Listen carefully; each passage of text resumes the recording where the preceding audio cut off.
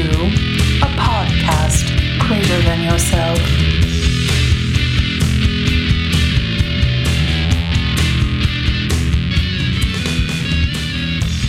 All right, welcome back to a podcast greater than yourself, episode 10. My name is John Barleycorn. And I am Fred. And we're going to be your hosts today, as always. With us this week is our friend Marty.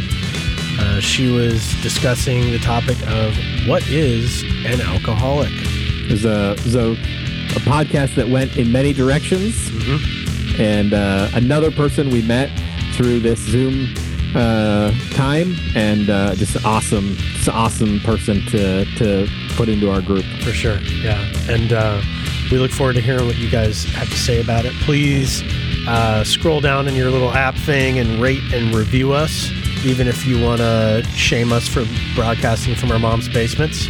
And we would love to hear your thoughts on today's episode or any episode.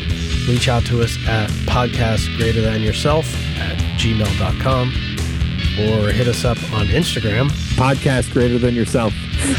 Okay, enjoy the show. See ya.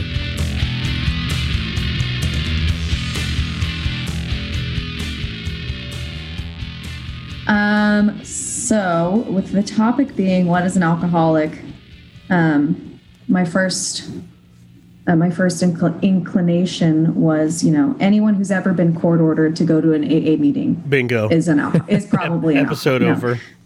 Episode is over. You can cut DUIs? it off here. DUIs?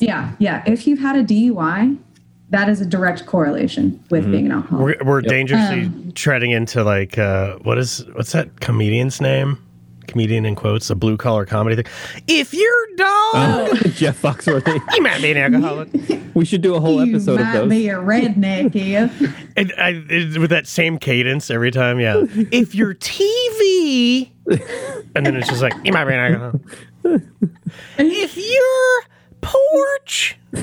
Anyway, sorry. If you're on probation because of a DUI, you might be an alcoholic.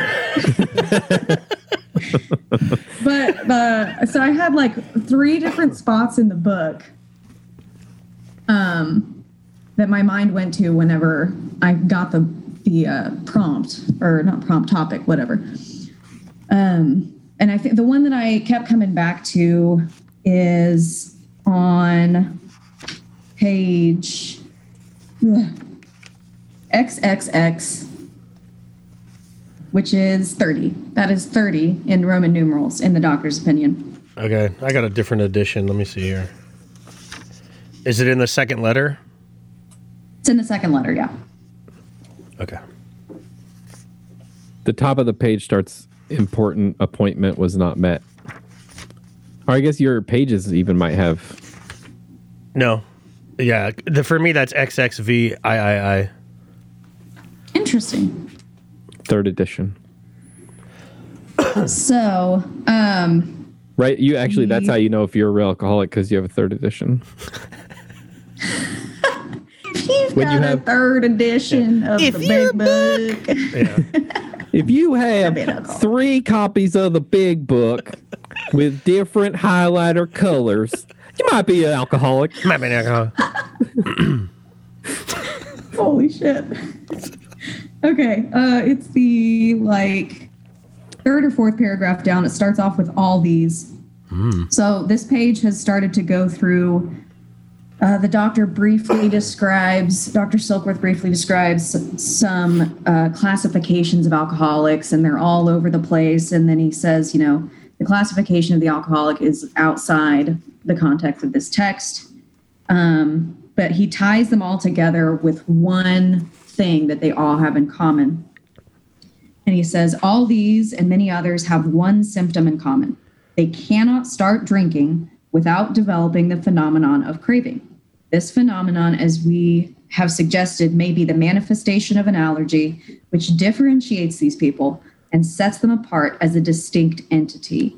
And, it kind of echoes the same. He discusses the allergy again on two pages prior to that, when he first introduces the allergy. It says that the phenomenon of craving is limited to this class and never occurs in the average temperate drinker. So again, there's that distinction.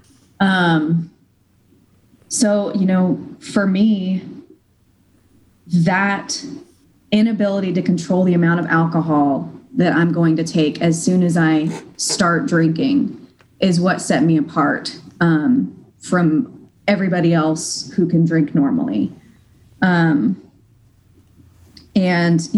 for me, I know that, I think it talks about later, there's a line that says something along the lines of, at some point in every alcoholic's drinking, there comes a point where the strongest desire to quit is of absolutely no avail. So I know that, I suffer from this allergy and I suffer from this obsession, but I only need to experience the allergy to be an alcoholic. Because, the obsession didn't kick in right away. The allergy was pretty quick, but I didn't experience the obsession until a few years into my drinking.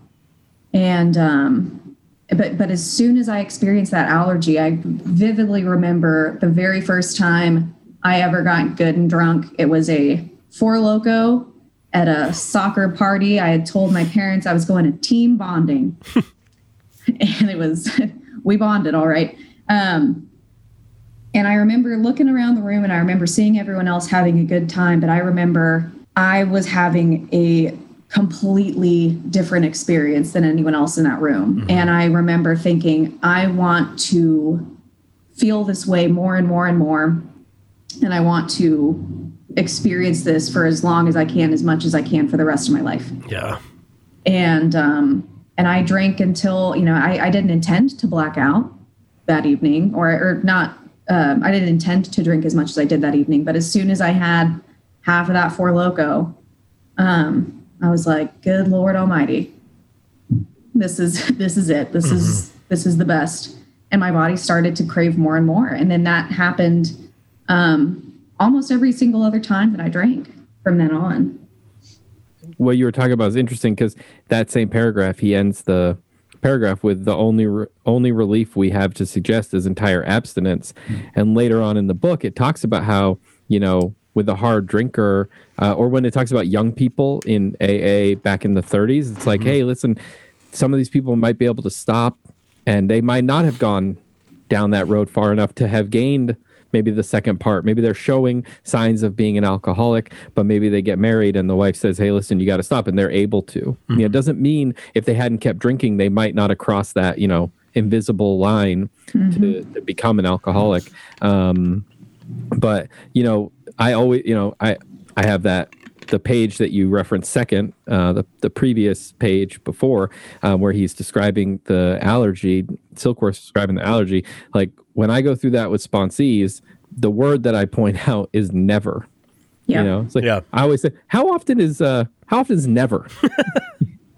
Because it says that we can never safely use alcohol in any form at all, and that once we have that, there's no turning back, right? And just like you said, and I agree though completely, because I sometimes get frustrated when I hear a lead and they say something to the effect of like, yeah, I grabbed that Jack Daniels bottle when I was 13 and had a pull off of that, and then it was Jack Daniels every day until I got sober at 47. And I'm like, that seems unrealistic. Like, you were able to get Jack Daniels every day, even like from really? 13? From 13? Like, that is impressive. I know they're kind of making a point or whatever, but I really like in the book where it talks about, that this has nothing to do with the amount of alcohol you drink, what type of alcohol, because I feel like that gets glazed over exactly to your original point, which was, if you've been to court, you're an alcoholic, right? Oh, if you drink a lot of alcohol, you must be an alcoholic. And it's such a,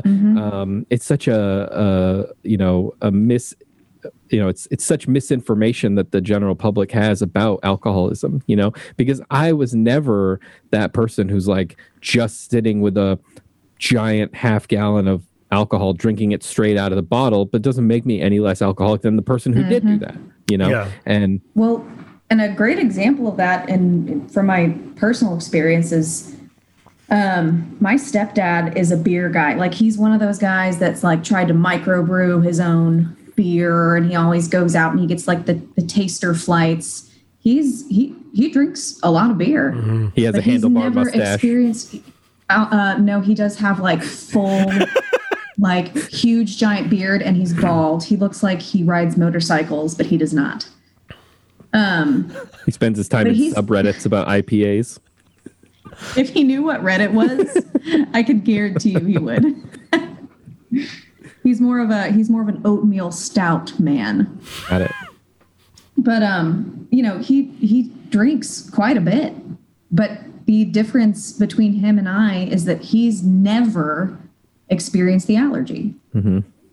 Because it never occurs in the average temperate drinker. I mean, does he drink quite a bit of beer? Yeah. Has he ever experienced the allergy? No. Yeah. Might it cause him to die a few years earlier than he would have? Maybe. I'm not joking. I'm saying like maybe, because my father-in-law, he drinks BLs. He puts them back 12, 14 on a Saturday night. And but the guy is not an alcoholic, Mm-hmm. I mean, he's just not. Yeah. I cannot pinpoint a time that I've known him, and I've known him since I was 5, that he's not ever been able to hit his mark. Mm-hmm. So, and I, almost from the very first time that I drank, could never do that. I love when what Silkworth does so when he introduces the phenomenon of craving, and then at the bottom of that page the second page you went to, when it goes through the whole men and women drink essentially because they like the effect produced. I feel like, so I always take sponsees there. I think it's like, duh. The pages after that, in the doctor's opinion, I take people there less so, because I honestly feel like it's rare when I sit down with somebody with this "we believe and so suggested" paragraph, and then the frothy emotional appeal paragraph, and then men and women drink paragraph. It's rare that we go through that and somebody's not like locked in, like getting what he's saying. But there's so much good shit after that. And it's like, it was so funny when you said, oh, it's the next page where my reading is. I was like, oh, cool. So it's going to be, there's a type of man, and then there's the classification. It was like, no, it was like, oh, you went like, there was like 4 different paragraphs you could have started. I was stoked on, and I was like, oh, cool, that one. And I almost did the first slip. Like Fred said, it goes on to say the only relief we can suggest is entire abstinence. And then he talks about this guy who was essentially just living to drink alcohol. His whole life was about that. So if we go back to this men and women drink paragraph, it talks about, and there was a discussion in our Facebook group about this recently, where I can read this one of 2 ways, but I can see it both ways. So men and women drink essentially because they like the effect produced by alcohol. So that's probably true for most men and women, just consuming alcoholic beverages. But I think in the parlance of these times, to say someone drinks, especially in the context of what Silkworth is talking about here, he's talking about people who have a drinking problem. Mm-hmm. Because how many people have you known who've gone to like at work, you go to a work event, and someone who doesn't even like to drink just has a cocktail because everyone is being social and having cocktails, and they kind of thumb around with it, and what you watch it, the ice melt and stuff, and they might have a few sips, and that person's not drinking for the effect produced by alcohol. They're drinking to be social. It talks about it on page 151. Drinking means conviviality and good times and liveliness, and it's not so for us. So I think to me, that's how that reads. We, when my grandma, who's a person who's like a teenager when this was written, when she says, oh, that's Jimmy Jones, he drinks, she's not saying he consumes alcohol. She's saying he's a fucking drunk. You know what I mean? Right. Yeah.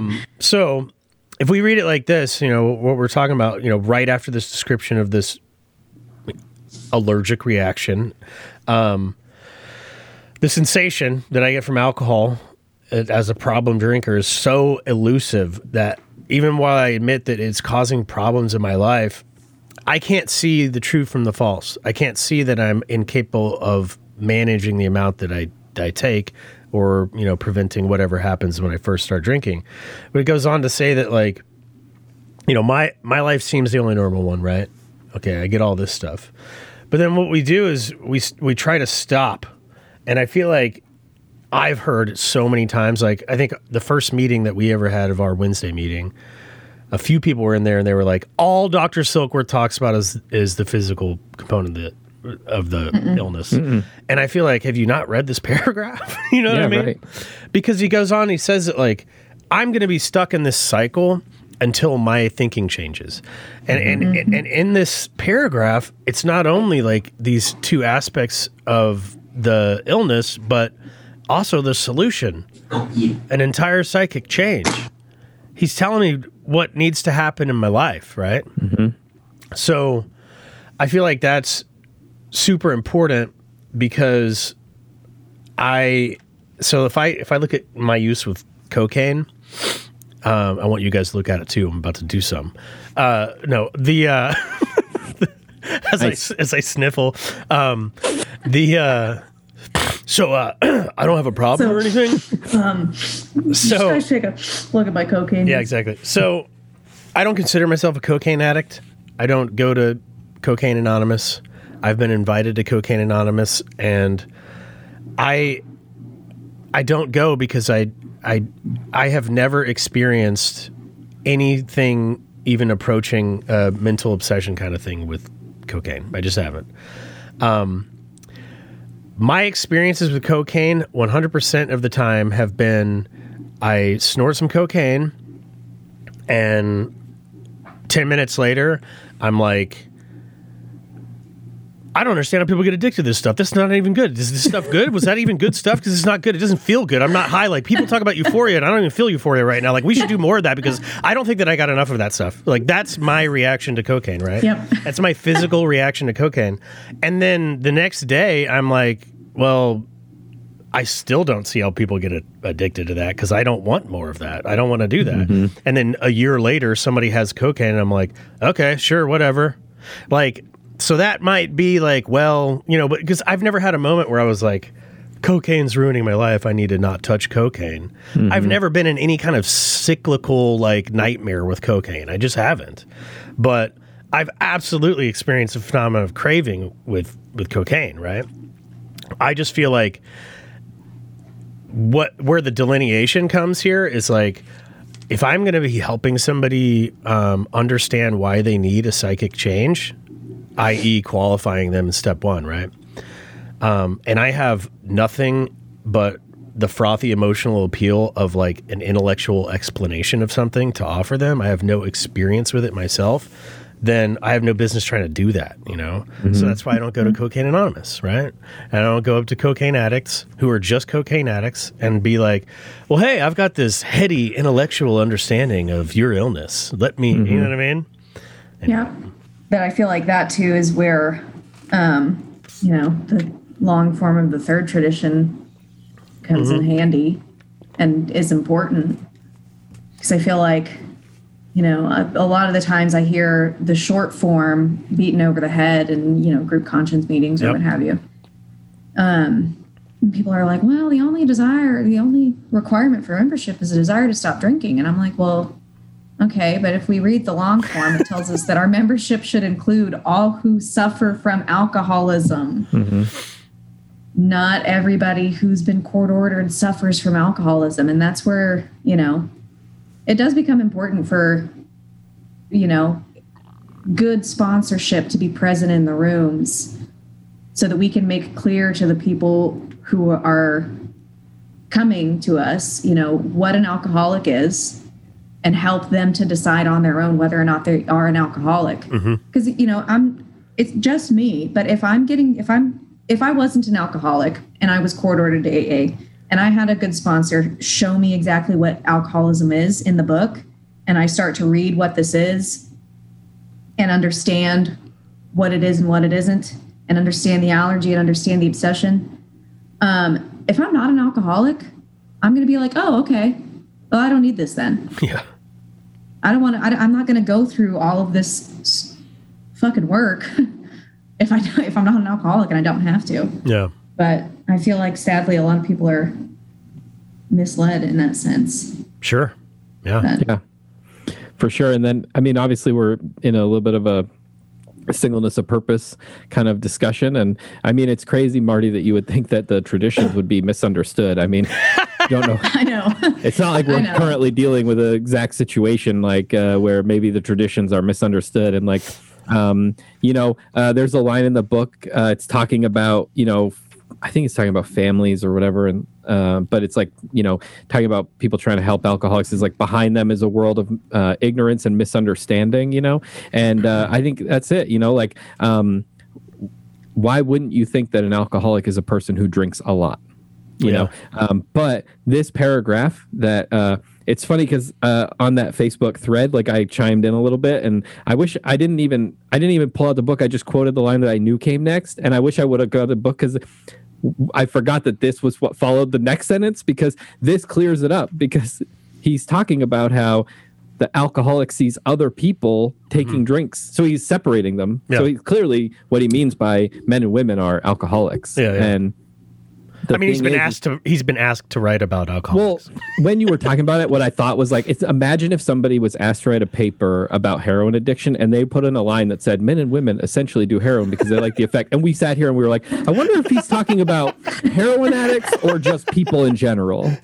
Because guess what? The general public don't do fucking heroin. You know what I mean? It's like normal people. Like, here's the thing. I can't even tell my wife my great, awesome, incredible, hilarious drug stories because she gets horrified by it. Like, she wants to throw up, and exactly what John was talking about. Like, she does not drink for effect. I know she doesn't, because as soon as she feels the effect, you know what she fucking does? She stops drinking. Like, she drinks to relax. She drinks to be one with other people. She drinks because she enjoys the taste sometimes. Like, she has many reasons, but it's almost never to get drunk, except when on occasion, maybe twice or three times a year, she sets out, like at a wedding, she sets out with the intention, like, tonight I'll probably have a few extra. I got Fred. He's going to drive, so I might have a few. But she's like, I'm actually forcing them on her. I'm like, have another beer. Living vicariously through her. But the line that I always bring sponsees to, and I love what John was talking about, is like, they're restless, irritable, discontent. We hear that all the time, right? We hear restless, irritable, discontent. But the part of this, to me, that is so important is unless they can again experience, right?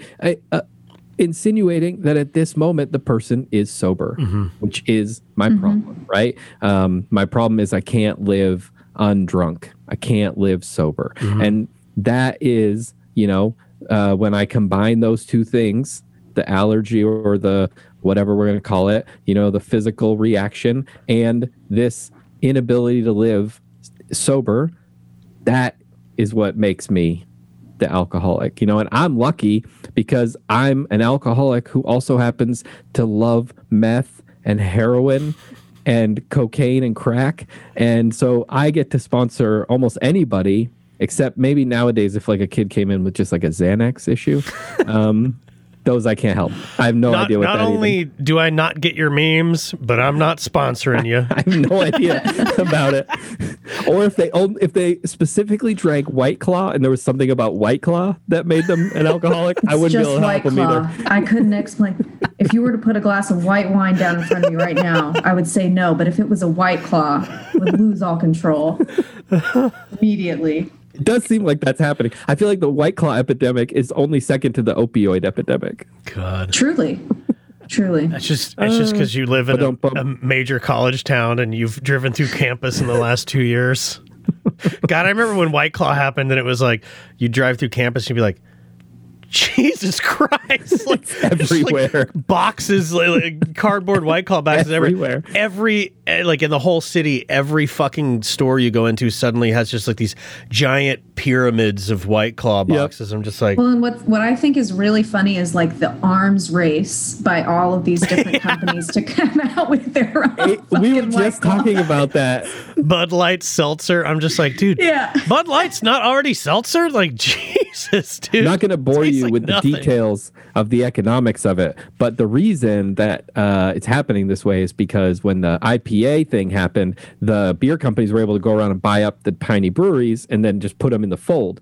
But they allowed the seltzer companies to get too big, and they were already owned by larger companies, and so they can't do that because they're far too large and too expensive. So now they're having to find another way to compete. So they're having to bring out. And I asked my wife yesterday, Friday, we were going to the wedding, and we were driving. There was a billboard for Bud Light seltzer, and she drinks White Claws or Trulies or whatever. And I said, do you think you would ever try that? And she goes, it sounds disgusting. Yeah. And I was like, no, it's just seltzer. It's just like what you drink, but it's just packaged as Bud Light. But in her mind, it was like somehow a mix of like Bud Light it's gonna and taste like Bud Light. Fruity. And I was like, that does sound disgusting. Yeah. The first sign I saw for that, I just imagined like a slightly fizzier water Bud Light, and I was like, God, that doesn't make any sense. It made me think disgusting. Of like drinking in Utah or like parts of Colorado where there's like it's like 3-point beer or whatever. 3.5. Yeah, and you're just 3.2 beer. Yeah, it's 3.2, and you're just like I'm just getting bloated as fuck and like burpy and pissy and just like I'm like a character from a frat guy movie. I'm drinking like 18 beers at a bar. You know what I mean? I'm just like not even drunk. You know? You have to be listen. I lived in Western Colorado, like 20 miles from the border of Utah, and you have to be a well-planned. I'm pretty sure that's why I became a meth addict. Is easier to get on a Sunday than alcohol. You know? Yeah. So. Like, what am I going to drive up to Evanston, Wyoming for real beer? It's true. God. Deep cut, throwing out Evanston, Wyoming. Shout out to all of our listeners in Evanston, Wyoming. Yeah. Have fun out on those oil rigs, boys. Today. Are you pulling out? Oh, I thought it was the 12 and 12. Mm-hmm. Yep, getting the 12 and 12 out. I thought it really was. Even down yes. There. Yep. Are we not? Yeah, go for it. 12 is go. You're up. Do it. Yeah, go. So out of the 12, actually, this is Drop the Rock. No, it's just because it looked like a soft. It looked like a soft book because your hardcover's missing, and then I just saw the big writing as. Okay, so. I thought you were going to pull some 12 and 12 joke. That would have been awesome. I wonder how many people who listen to our podcast. I wonder how many people have had to write inventory about being angry at how much we shit on 12 and 12s. There's two things I was actually going to pull mine from As Bill Sees It. Nice. Daily Reflections. Yeah. On November 12th. So the two things I'd like to say is I think you're giving our audience far too much credit to actually being like active in the steps and like writing inventory. Damn.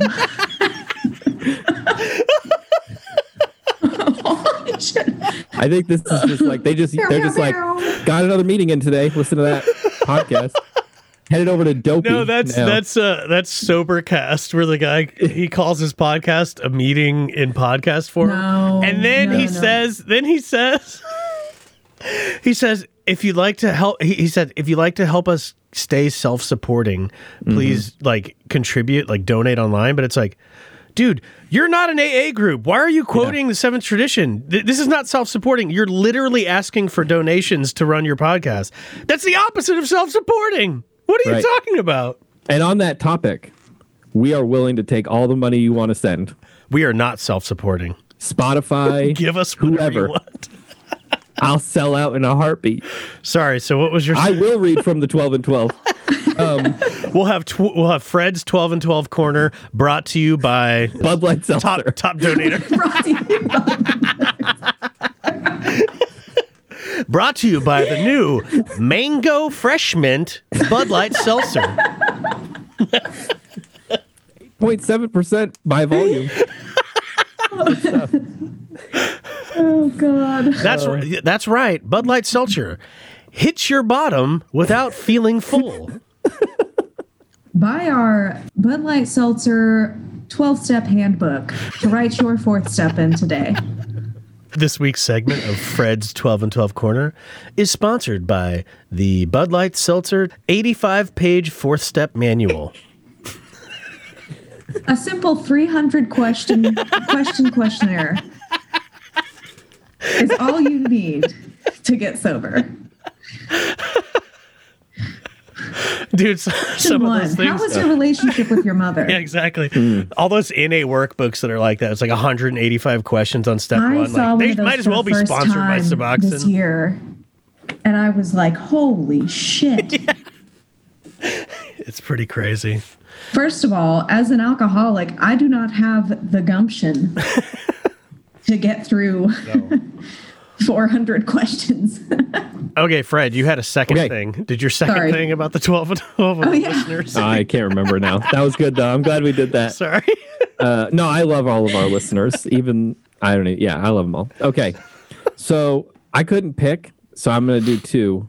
But here's the thing. Like, I'm basically just copying off of Marty now at this point. So I'm going to go to the obvious one, I think, page 44. Boom. I think a lot of people call this the qualifiers. Yep. I know somebody who tried to start a meme page, called the page 44 qualifiers, fizzled out pretty quick. Guess he wasn't a meme maker. So it says, if when you honestly want to, you find you cannot quit entirely, or if when drinking you have little control over the amount you take, you are probably alcoholic. So just a great example of how to diagnose yourself. It's always really important to me when I'm working with a new person that they understand that this is a self-diagnosing program. Mm-hmm. And I don't think that's talked about really all that much at meetings. I think we give off the impression that just because you're here, you're probably alcoholic. The other thing that I like to bring people to is the control and enjoy, and just pose that question of like, when you're trying to control your drinking, are you enjoying it? And when you're enjoying it, is there any sense of control? Yeah. And then the other reading that I wanted to do was in more about alcoholism on the top of page 35,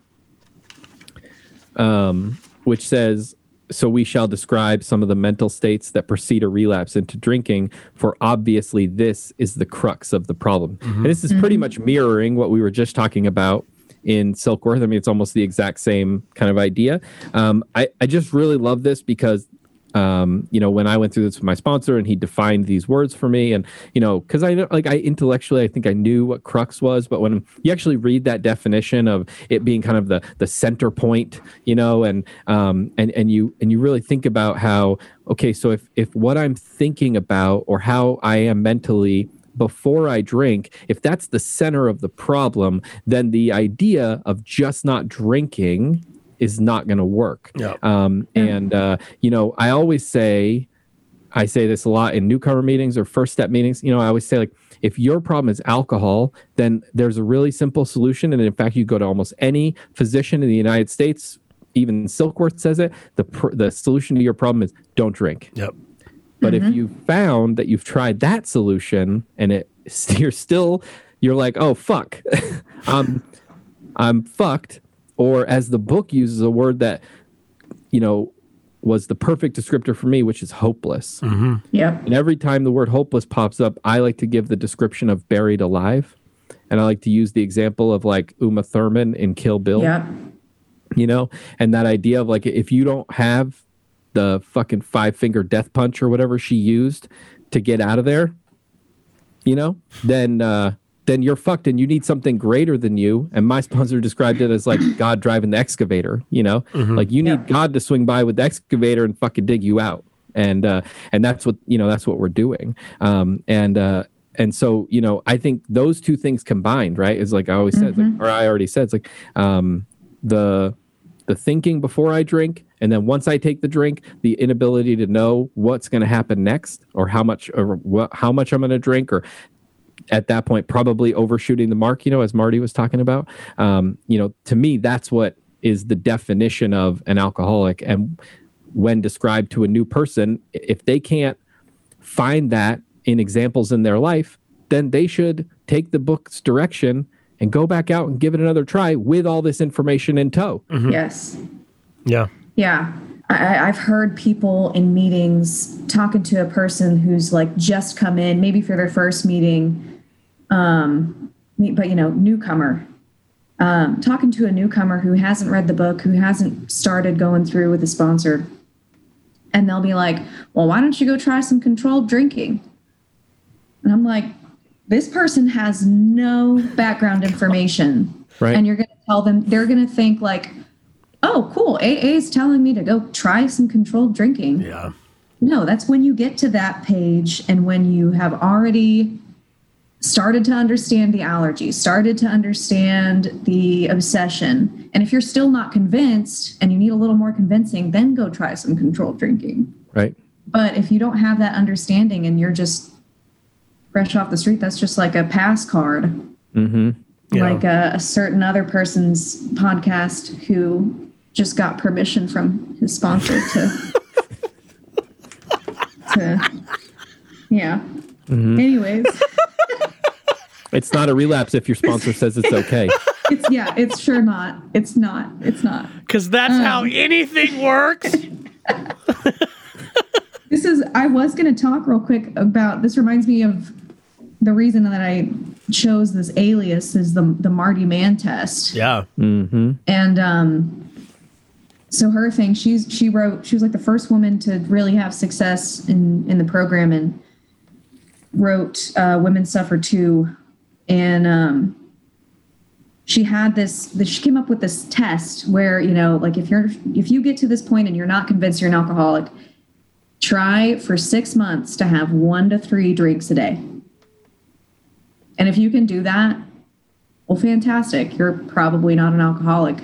But for me personally, the idea of having just 3 drinks a day for 6 months sounds like actual hell. Like if I were to die today and go to hell, like, hope I don't, but if I do, the devil will be waiting there for me with just 3 drinks lined up and be like, it begins today. Marty. Right. 1 to 3 drinks a day. The first day would probably not be bad. The first day. It might be okay. The first day with this many years removed, you'd probably feel pretty good for like an hour.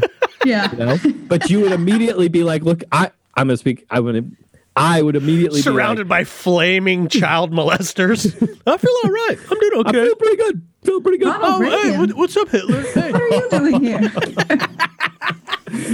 I'm sorry. Damn. This isn't a political podcast. Wait, I missed you. What was yours?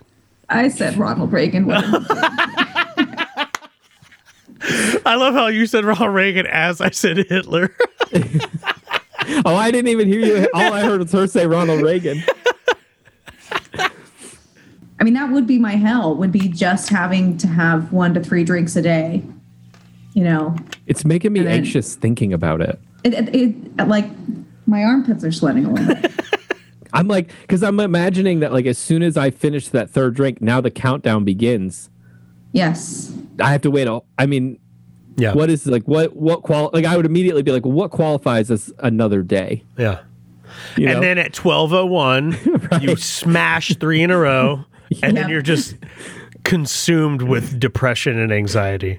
Yeah. It's like, holy shit, I have to wait 23 and a half hours. Right. Well, and that's exactly how I would be if I was ever at an event where I was forced to be on good behavior and I was only having like 1 or 2. It was not an easy task. It was me having to sit there and like almost physically restrain myself from going overboard. And, I'm sitting there paying so much attention to how much is in my glass compared to the other person's. And am I doing okay? Is this too many? Can I go over to the bar and sneak one while no one's watching and then come back to the table? It was a mind-consuming process to try and limit myself. Yeah. It's the control and enjoy. Mm-hmm. Yeah, I love that in 2 Wives, page 105. It's just something you don't hear someone say often. I love in the chapter 2 Wives.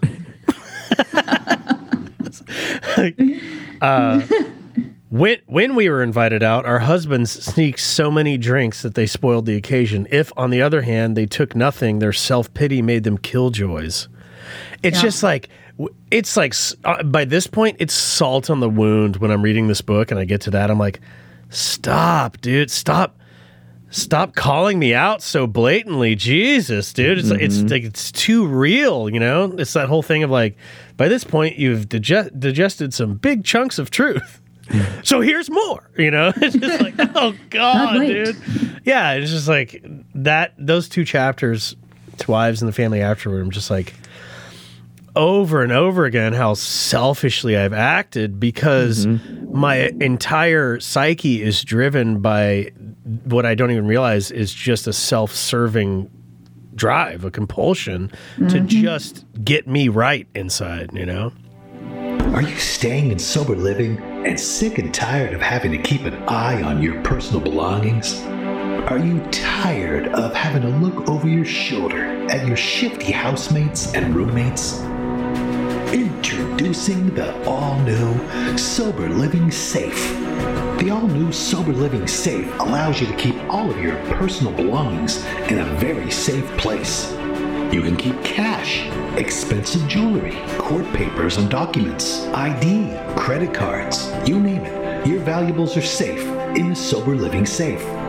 Here's how it works. Sober Living Safe is a book called Alcoholics Anonymous. Here you can keep everything safely inside. No one in your sober living will come near it. The all-new Sober Living Safe, available online at most central offices and most public libraries. I was really hoping that your reading... I was really hoping that your reading was the reading that you just did from Two Wives, because I was like, well, if you haven't turned the podcast off because I told you probably aren't working the steps, or because apparently we all hate Donald Trump, then John's reading coming out of Two Wives should pretty much clear out the rest of the team.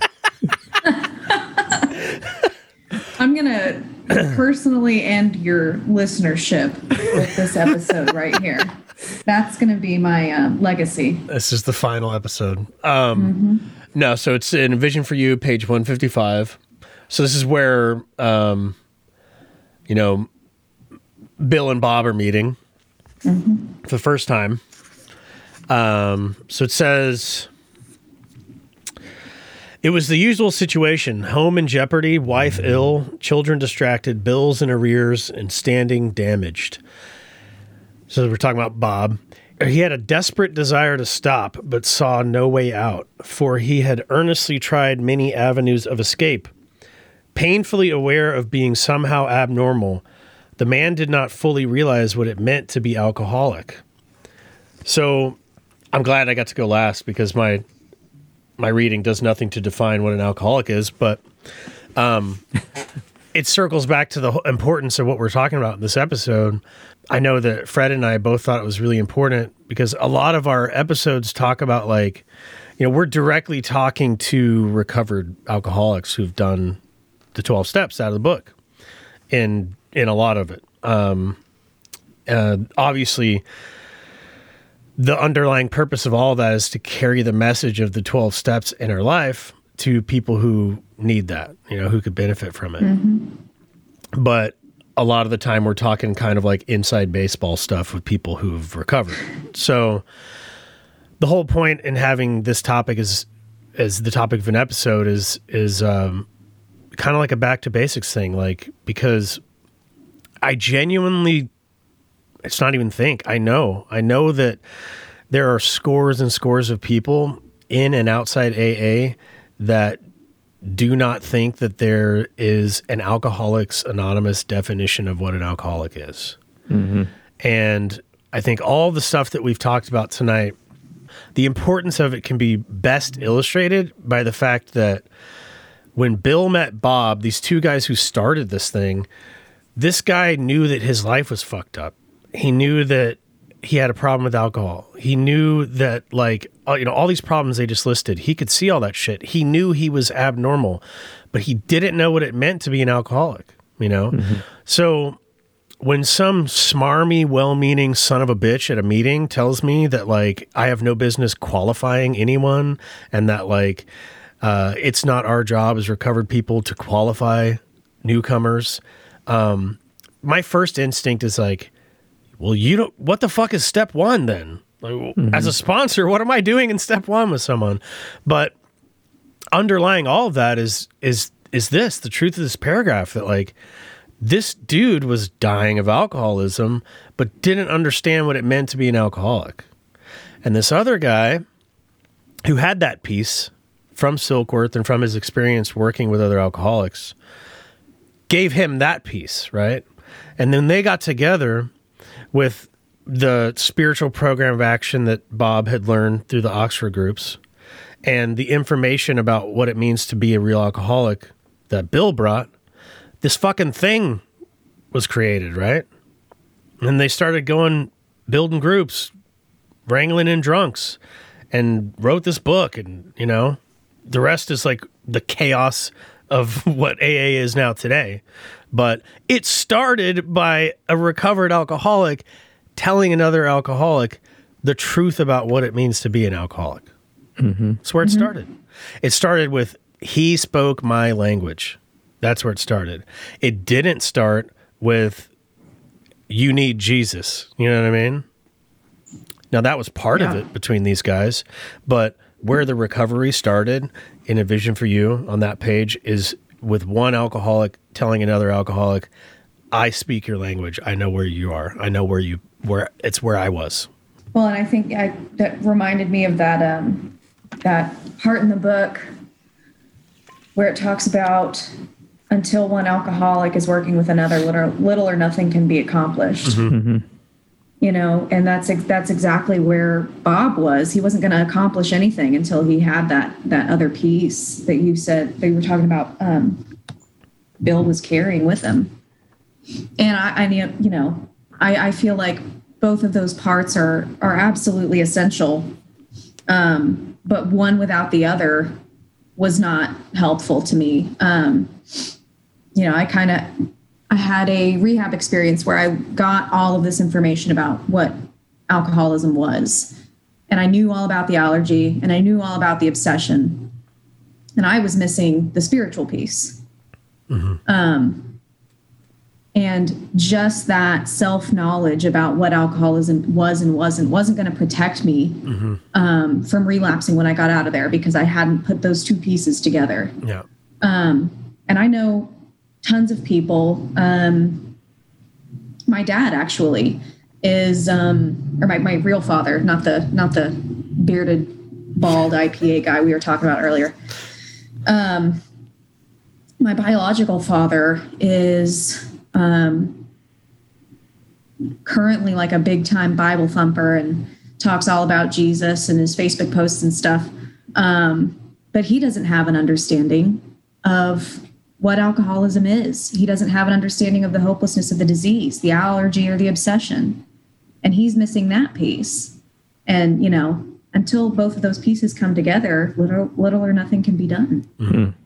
I think it's several places in the book, they give a description like of what life might be looking like, you know? And I think it's crazy that whether it's 1935 or 2020, like this, you could read this sentence in just about any rehab, and I would bet that, I mean, at least in my experience, like probably 90% of the room would, if you said, hey, stand up, if that kind of matches where you're at right now, you know, the home in jeopardy, the partner is ill or you know, looking to leave, the children are distracted, the bills are in arrears, and your standing is damaged. I think most people would relate, you know, to that, even today. And I think the best part about this kind of goes back to what we were talking about, which is that Bill goes through, he acquaints him with alcoholism, right? He even gets started on a spiritual program of action, and then Bob's like, I got this, and then he drinks. Yeah. Right? And I don't know, but I would be willing to bet that, you know, after he drank this, everything they had talked about that day probably became solidified in his mind and in his soul in a way that was like, okay, that there is no way I can ever look at alcohol the same again now, because it's, and I feel like there's such this push against ever telling people to go drink again, when in actuality, some of the people I've had the most success with are people who I make angry at a meeting, in a rehab, they relapse, they come back 90 days later, and now they get it. And that it's just from hearing me talk for 3 minutes. That's all they'd been in and out of the program for years. They hear me talk for 3 minutes, I make them super angry. They go out, and I'm sure, they're sitting there looking at their drugs or alcohol and saying, I need that to last me till Friday, and it's Wednesday, and they wake up Thursday morning with nothing. Yeah. And I hope that it's either my words or the words they've heard from somebody else in AA that come up into their mind that go, oh, I'm fucked. Like, because that shit was supposed to last me till Friday, and now I have nothing, and I just hope that more people get to hear that message, that, that this is about you and your inability to control the amount that you do or use or whatever.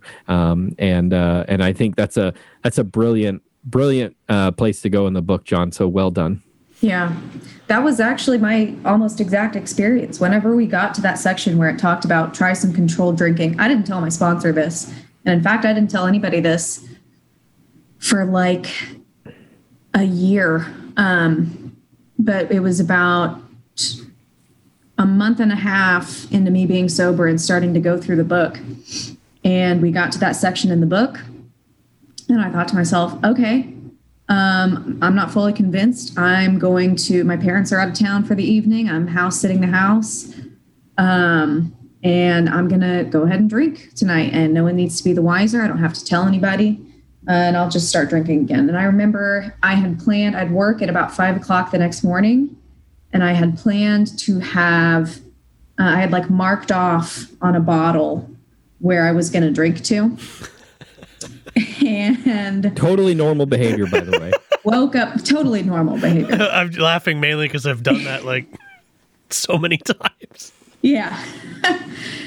And I remember I woke up the next day. It was like 10 a.m. I had slept through work, and the amount in the bottle was far, far below where I had intended to get to.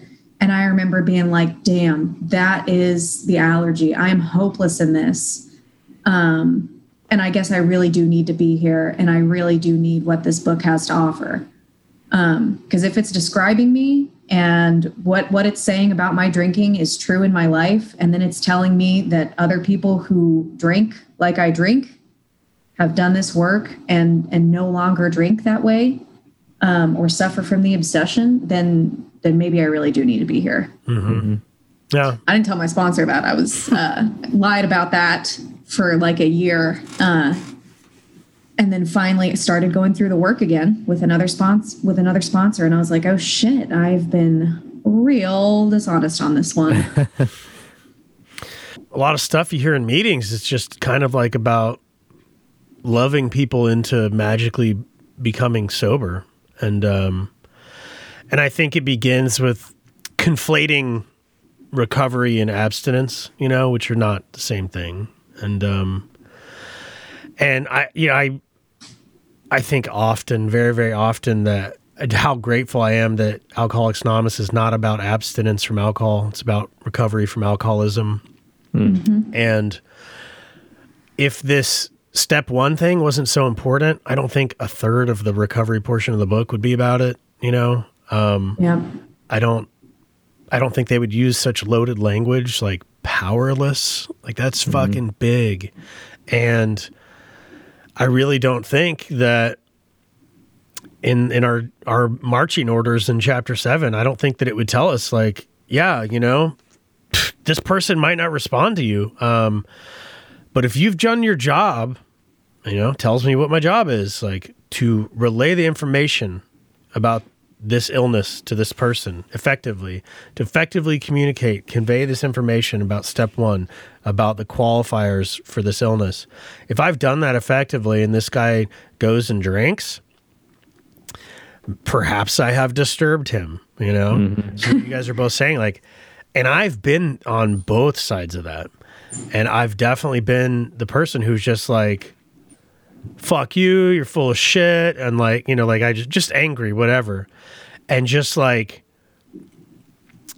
Marty was saying, just watching myself experience that in real time, you know, and watching it take me like cross country and fucking, you know, living in like pay by the week motel rooms and just like, you know, huffing Old Spice to like, you know, because the store's not open for booze yet. You know, like in a place where I'm just like, this is something I didn't plan on or decide on, that I'm just reacting to something I can't control myself, and fuck those people for educating me that was a thing. You know what I mean? So it's like, I had that, and it took me like another 15 years after that specific anecdote to actually be like, yeah, so there's a place where you can go and recover from that. And I remember that. And I'm going to just go to fucking do that because I'm disturbed.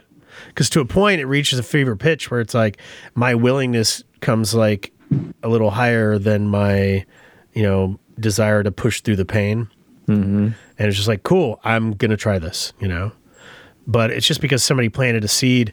You know, if I had never been given that information in my first stints in AA, if no one had ever relayed to me that there was an actual way to say, here's what an alcoholic is, you know, here are these symptoms. If you have them, you can recover by doing this stuff. If no one had ever done that for me, I would have never known that there was something to go back to in AA. I would have thought AA was just group therapy shit where you go complain for an hour a day or whatever, you know, put a dollar in the basket. Like why would I go back to that?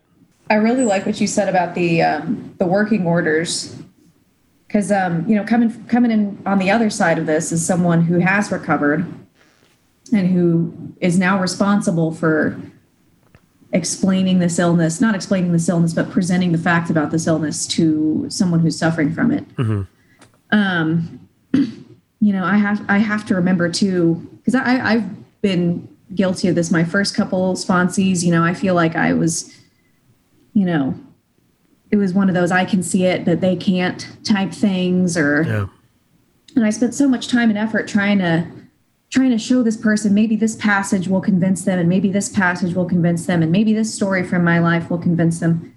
But I have to remember that, you know, I am not the great persuader. Alcohol is the great persuader. Yep. And that was the great persuader in my life. It was the great persuader in my sponsor's life.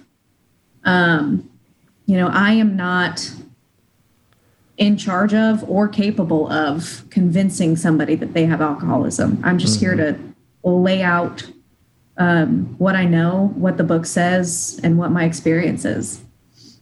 Hell yeah. Yeah, absolutely. All right, 12 questions with our guest, Marty. Question 1. How did your sponsor approach you? She did not. I actually approached another woman first, and I asked her, and her response to me was, I just have a lot going on right now, and I really can't do that. And she pointed me in the direction of this lady who I was terrified of because she had the worst resting bitch face in the world. And I was so scared of her. But anyway, I still went up and I still talked to her. And she ended up being the exact right person to take me through the steps for the first time. Nice. How many people have you sponsored? Successfully? No. So okay, let's clear this up. Anytime we ask a question, we're just asking literally what the question is. Because like some people think that we're trying to get like a right answer. We're literally just like asking like, what is your reaction to this question? I would say, I mean, if everybody who's ever reached out to me and had like one meeting counts. For sure. Like 10 to 12? 10 to 12? That sounds about right. Cool. Nice. All right. How long did it take you to do the steps the first time? The first time it took me about, well, I would say I got through 11 at about 5 months. But I did not sponsor anybody until my second year sober. And I came from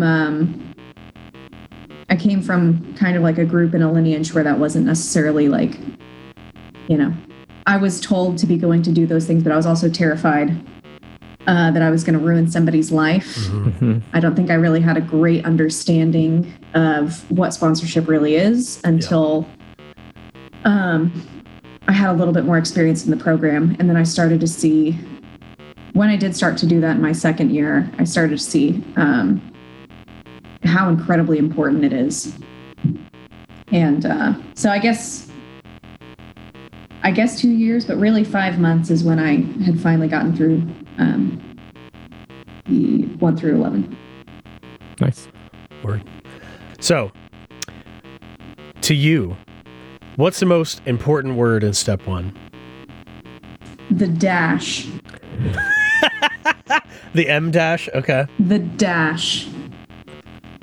That's like the answer of someone who owns a style guide or two. No, I think it's important because it lets me know that it's separating the first step into 2 different thoughts. I have to accept that I'm powerless over alcohol, dash, and that my life has become unmanageable. Cool. Nice. That's an interesting answer. Thank you. I like to keep it fresh. I like to keep it fresh for the listeners, I've been in first step meetings where that very thing was broken down for like 45 minutes. And there's like some guy sweating out Suboxone in the corner, just like. No, that was me. Was Hank chairing that one? He was. Oh, I'm sorry. What was his code name? Oh, yours. Hank. What was his code name? Hank. Mm-hmm. Yes. If you listen to Hank's podcast, then he was probably the one that was chairing the 45-minute first step. Dash discussion. The dash discussion. Right. The great dash debate. Despite what John has been telling you, there are right answers to my questions. Okay. So thank you. Which sober celebrity do you find most abhorrent? Wow, this falls into this is like hashtag current events. Yes. Wondering if it'll change. Well, currently, it would have to be Dax Shepard. Currently would have to be Dax Shepard, but I think the most long-standing would have to be Holly Whitaker. Oh, Oh, but she's not necessarily celebrity. She's like a famous person. Yeah. I would call her. Or well-known. She's a sober celebrity. Yeah. Yeah. I mean, which, she's like, not how on earth? It's like Rachel Ray's not a chef, but she's like a celebrity chef, right? Right. Yeah. How did sober celebrities become a thing? It totally blows my mind. Well, my thing is, I just don't understand how all these other people who I know are in Alcoholics Anonymous, like really famous people who are in Alcoholics Anonymous and are actually, I know, are helping people in Alcoholics Anonymous work the steps, live this life, and yet I've seen them and heard them in interviews, and they will say things to the nature of the fact that they're sober. They never mention AA though. Mm-mm. But they will say things in a way that I'll be like, to my wife, I'll be like, oh, that's AA. They just quoted the book. Yeah. Like, yep. That's AA. But they never break their anonymity, and I just don't understand why it's such a fucking hard thing to understand or to do. It's not. It's really not. But good answer. Yep. Thank you. It just literally, even the short form of tradition, whatever tradition it is, press, radio, and films, it's 11. fucking clear as day. Yeah. It's clear as day. Yeah. It doesn't. Clear as day. I mean, it's so, there's no gray area. Like, no. Well, the thing that cracks me up about that and about Dax Shepard specifically, since you mentioned him, is that, so one time, me and a buddy were trying to like find some new meetings around town. We were just like, oh, there's this literature study or whatever. I think it was called literature studies. So we were like, let's check that out. Just a church between like equidistant to our homes. So we met there, and of course it was a 12 and 12 thing. And they also passed out like worksheets that I'd never seen about, and it was about Tradition 11. And like the meeting, everybody went around the meeting, and it just like, of course, like I was like almost the last person to talk, because they were just going around the room. And it's one of those things where it's like, this is so stupid. Who's not changing this format right now? Because like half of the people in this room have never even read the traditions. Right. Half these people are new. Like the other half are when they're, and it's not like I'm thumbing my nose at these people, but it's like, these people don't care about Tradition 11. They've not even been through the steps. They don't know what you're talking about. You know what I mean? It's not like their fault. It's like, what is a chairperson doing right now? Like, well, we got to stick to our 11th tradition meeting, or whatever. It is November or whatever the hell it is. So person after person would be like, yeah, I mean, like, I get it. You don't. You clearly don't get it. Like, I get it. But, I really like Dax Shepard's podcast, and it feels helpful, so I don't really care. I don't care that he, is constantly saying that he's an AA, and, I don't think that this tradition applies. And it's just like, what are you talking about? No, or how about the argument where it's like, well, it's his anonymity to break? Exactly. It's like, no I'm not worried about him. That's not what it's about. I could give two fucks about that guy. Like, I feel awful for his wife and his children. I have a tremendous amount of empathy for his family and for this coworker of his who is clearly so reliant upon him for her livelihood that she is just co-signing every fucking thing he says. But my fear is not for that guy, which again, if that dude called me right now and was like, hey, I need a sponsor, I'd be like, fucking let's do it. Absolutely. First thing we're gonna talk about 11's tradition. But my fear is for, how about the fact that anybody, like now Alcoholics Anonymous is just a bunch of people who lie about their sobriety dates. Yeah. A bunch of people who can ask theirs. And so now I'm just allowed to ask my sponsor if it's okay if I take somebody else's drugs. And if my sponsors, so that's how it works in AA. Because again, I heard it from Dax Shepard, and he is the face of Alcoholics Anonymous because he's put himself there. Yeah. And that is the thing. It's not about protecting Dax or his fucking sensitive anonymity. He should be out, openly being a member of Alcoholics Anonymous in his community, in his home, in his work. Everybody I work with knows I'm in AA.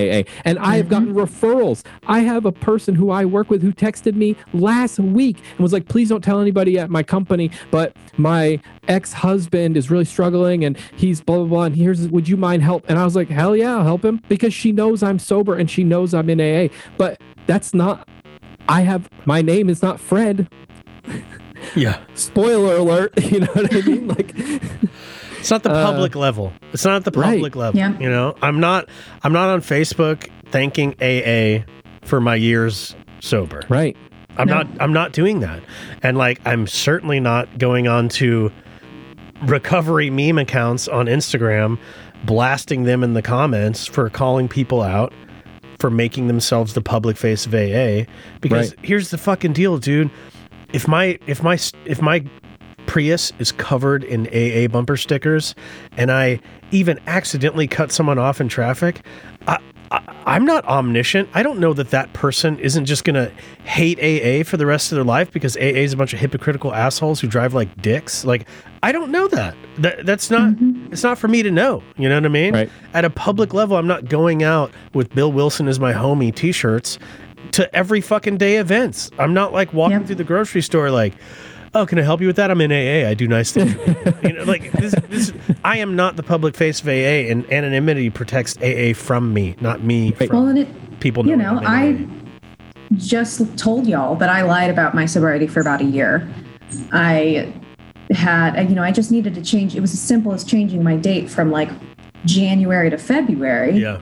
But still, I lied about that shit for a good solid year. And had I been plastering that all over the stratosphere, how shitty would that have made AA look? Yeah. Right.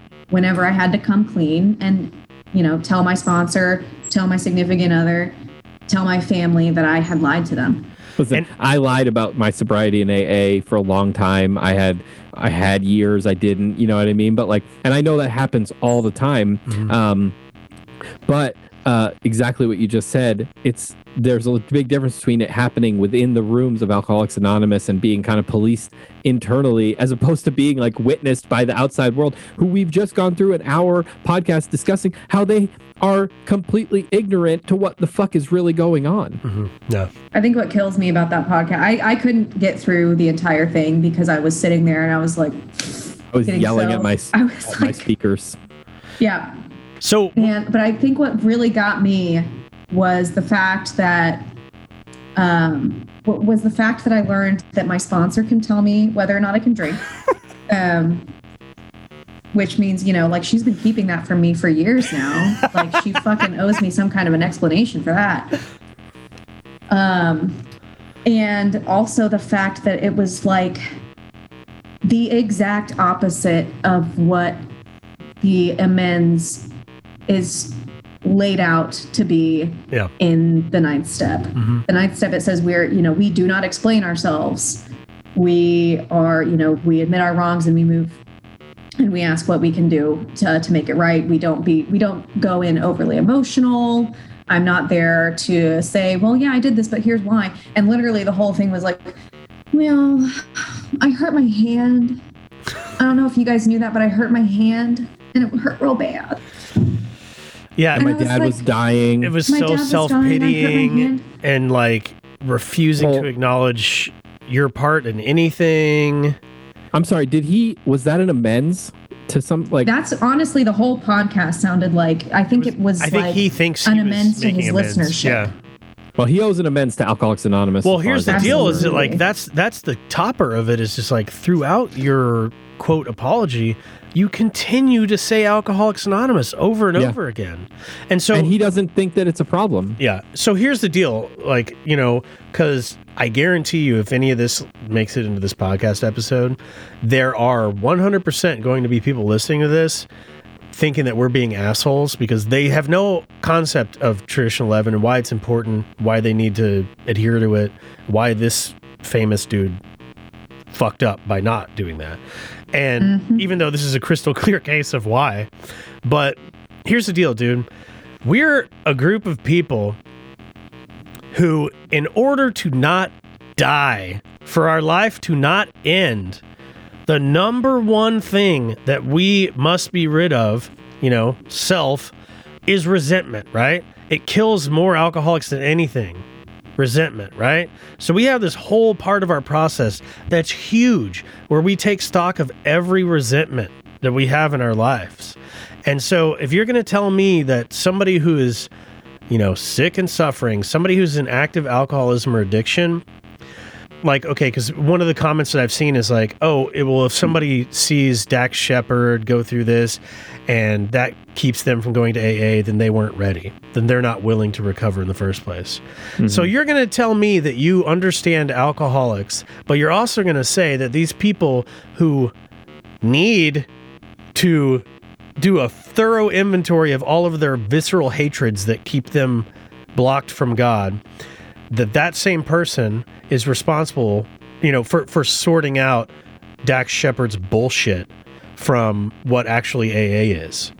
And so, like, for me, I need the tiniest crumb of anything as an active alcoholic, to have a thorough, life-dominating resentment that keeps real me, or imagined. Exactly. So, like, how are you going to tell me that you understand alcoholics and then also tell me that this isn't preventing alcoholics from getting to Alcoholics Anonymous? You're fucking wrong, dude. You're just wrong. Anyway, we should not make this a 45. Sorry. Okay. Yeah. Sorry. Okay. So I had a feeling we might talk about that. I was like, on the fence. I was hoping we would. It hadn't even occurred to me, but yeah, cool. Okay. How many stories have you read from the back of the book? All of them. All of them once, some of them more than once. But my favorite is Women Suffer Too. That was the first one that I read because my sponsor was like, okay, while we read together on this day of the week, but every other day of the week, read a page a day, no more than a story a day. And the one I keep always going back, I remember reading Women Suffer Too for the first time. And I was like, holy shit. Did I somehow time travel to 1939, write this, forget I wrote it, and then time travel back here? Because that's how spot on that story was really for cool. me. Nice. I saw a funny meme. It was a guy holding a sign and it said, what do we want? Time travel. When do we want it? It's irrelevant. Yeah. And he calls us nerds. That's Yeah, a good one. come on. Okay, I know. Well, you guys are. When did you feel the nearness of your creator? After the fifth step. That was the first time. Nice. Nice. Let's see here. What's your idea of the perfect AA meeting? The one that we have on Wednesday night. Do you want to describe it? Big book study.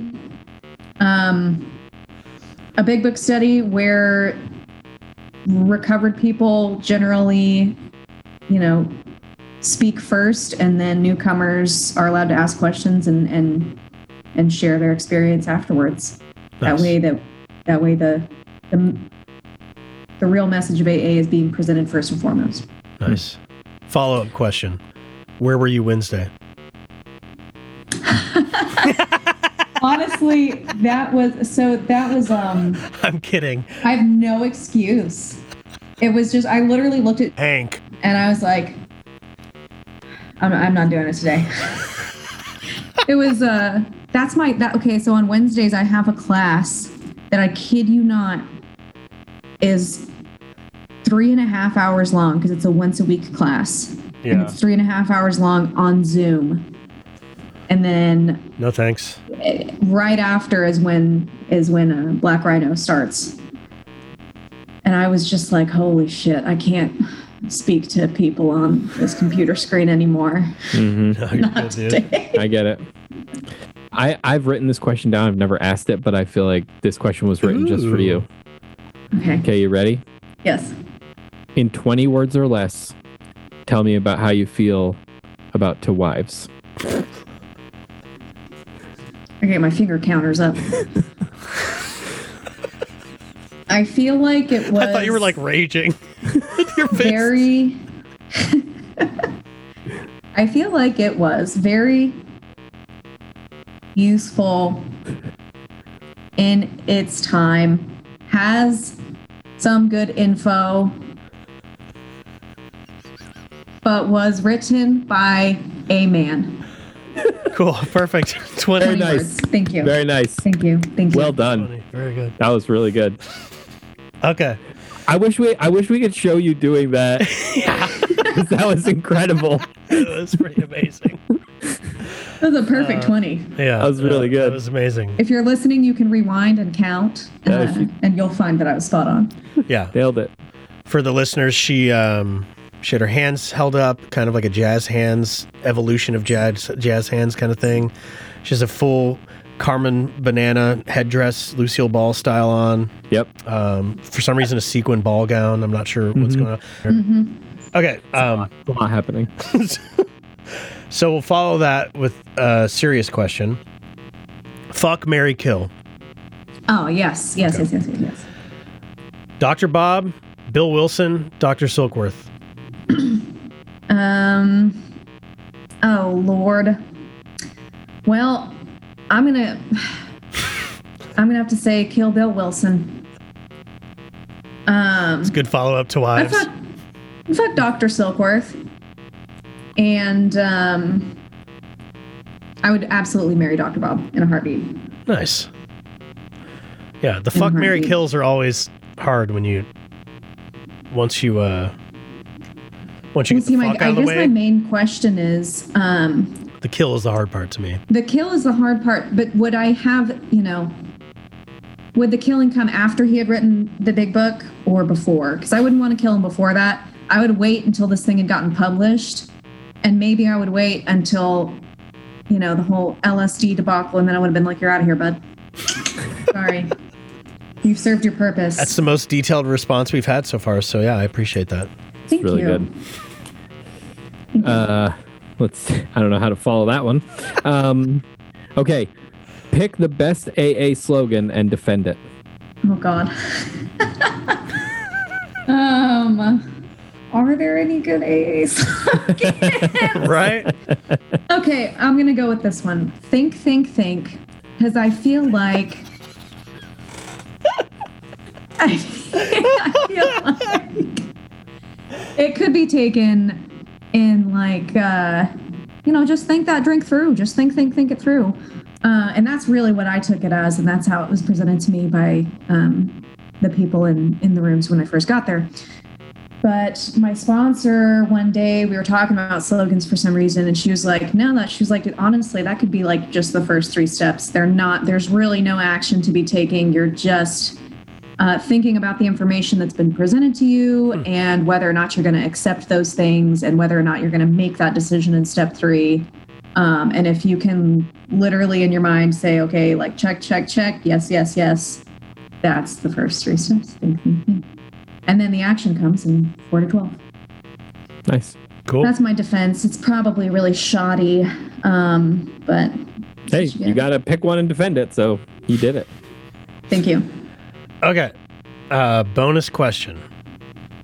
How would you define 13th stepping? Oh, man. Really, I would define it as... and I hesitate to say a recovered alcoholic because I feel like if you're engaging in behavior like this, as if you've actually done the steps and continue to do them, you're not going to be behaving this way anyways. But somebody who has more longevity in the program, maybe has been going to meetings for a while, approaching in a very inappropriate way a newcomer, whether that be like, actually doing the thing or just, coming on to that person in an inappropriate way. Which, as a woman in AA has happened to me. I mean, I don't believe it. But yeah, I know. Not in my it's hard AA. to believe. Shocker. I just had a person reach out who was like had a female sponsor and had to get rid of the female sponsor. Yeah. Because of a situation. Yeah. Yeah. And stuff like that happened. I mean, it's happened to Hank. He's told me stories about crazy stuff happening like that to him. I'm a fucking bridge gargoyle, so nobody ever hits on me. So I was gonna say it's never happened to me. Nobody seems to. No, they don't want what I have, I guess. Yeah, there's some awful. I know of one example where there are 2 individuals who are married to one another that I know who have like a weird, like cult-like following. Yeah. Within this group that I used to be a part of. Have a whole, it's real odd and off-putting. And recently there have been, and I have no idea how they're still part of that group, to be honest. But recently there have been accusations that they have been soliciting their sponsees to be part of threesomes with them. God. And I absolutely... It's like NXIVM. Yeah. It's gross. It's really gross. It's like a AA sex cult. Yeah. Wow. Ugh. Well, I mean, and these are generally they're newcomers. Yeah. Sure. And you go to a place to get help, and that's what you're confronted. That's what your experience with AA is like. How sad, how incredibly sad. Mm-hmm. Yep. Very fucked. And on that Awesome. note, this was just a great interview. Just a hoot. Just a hoot. Uplifting all the way through. The last words of the podcast. How sad. How sad. There. No, this was great, though. Thank you so much. Thank y'all. So good. Yeah. Thank you so much. Thank you so much. Have a wonderful rest of your day. y'all too. Go have another bacon, egg, and cheese biscuit in my honor. Tapped out. You should do that. We will see you soon, huh? Sounds good. Okay. Cool. Bye, Marty. Peace out. Have a good See one. ya.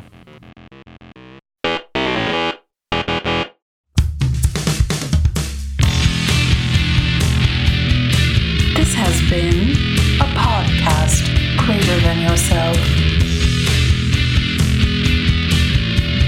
A Podcast Greater Than Yourself was created by recovered alcoholics. All involved in the creation of this podcast are active members of Alcoholics Anonymous who wish to carry the message of our own recovery to those who still suffer. We do not claim to represent Alcoholics Anonymous. All comments are from our own experiences as alcoholics who have recovered by following the directions for the 12 steps found in the book Alcoholics Anonymous. Thanks for listening.